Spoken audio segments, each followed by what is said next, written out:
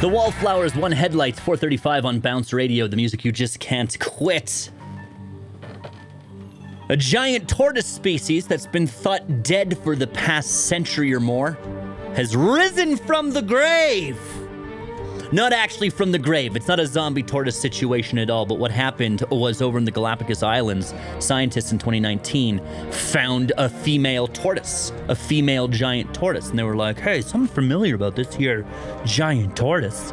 So they did some genetic comparisons to a male specimen of the same species from 115 years ago. Just been hanging out at Yale University for the past little bit, I guess, and they determined that the female is indeed a Chelinoidus fantastichius, also known as a Fernandina giant tortoise. And I gotta say, for the record, probably the best hide-and-seeker on planet Earth, right? Gotta be. For over a century, this giant species has fooled us. A species capable of going into space into thinking that its entire species was dead.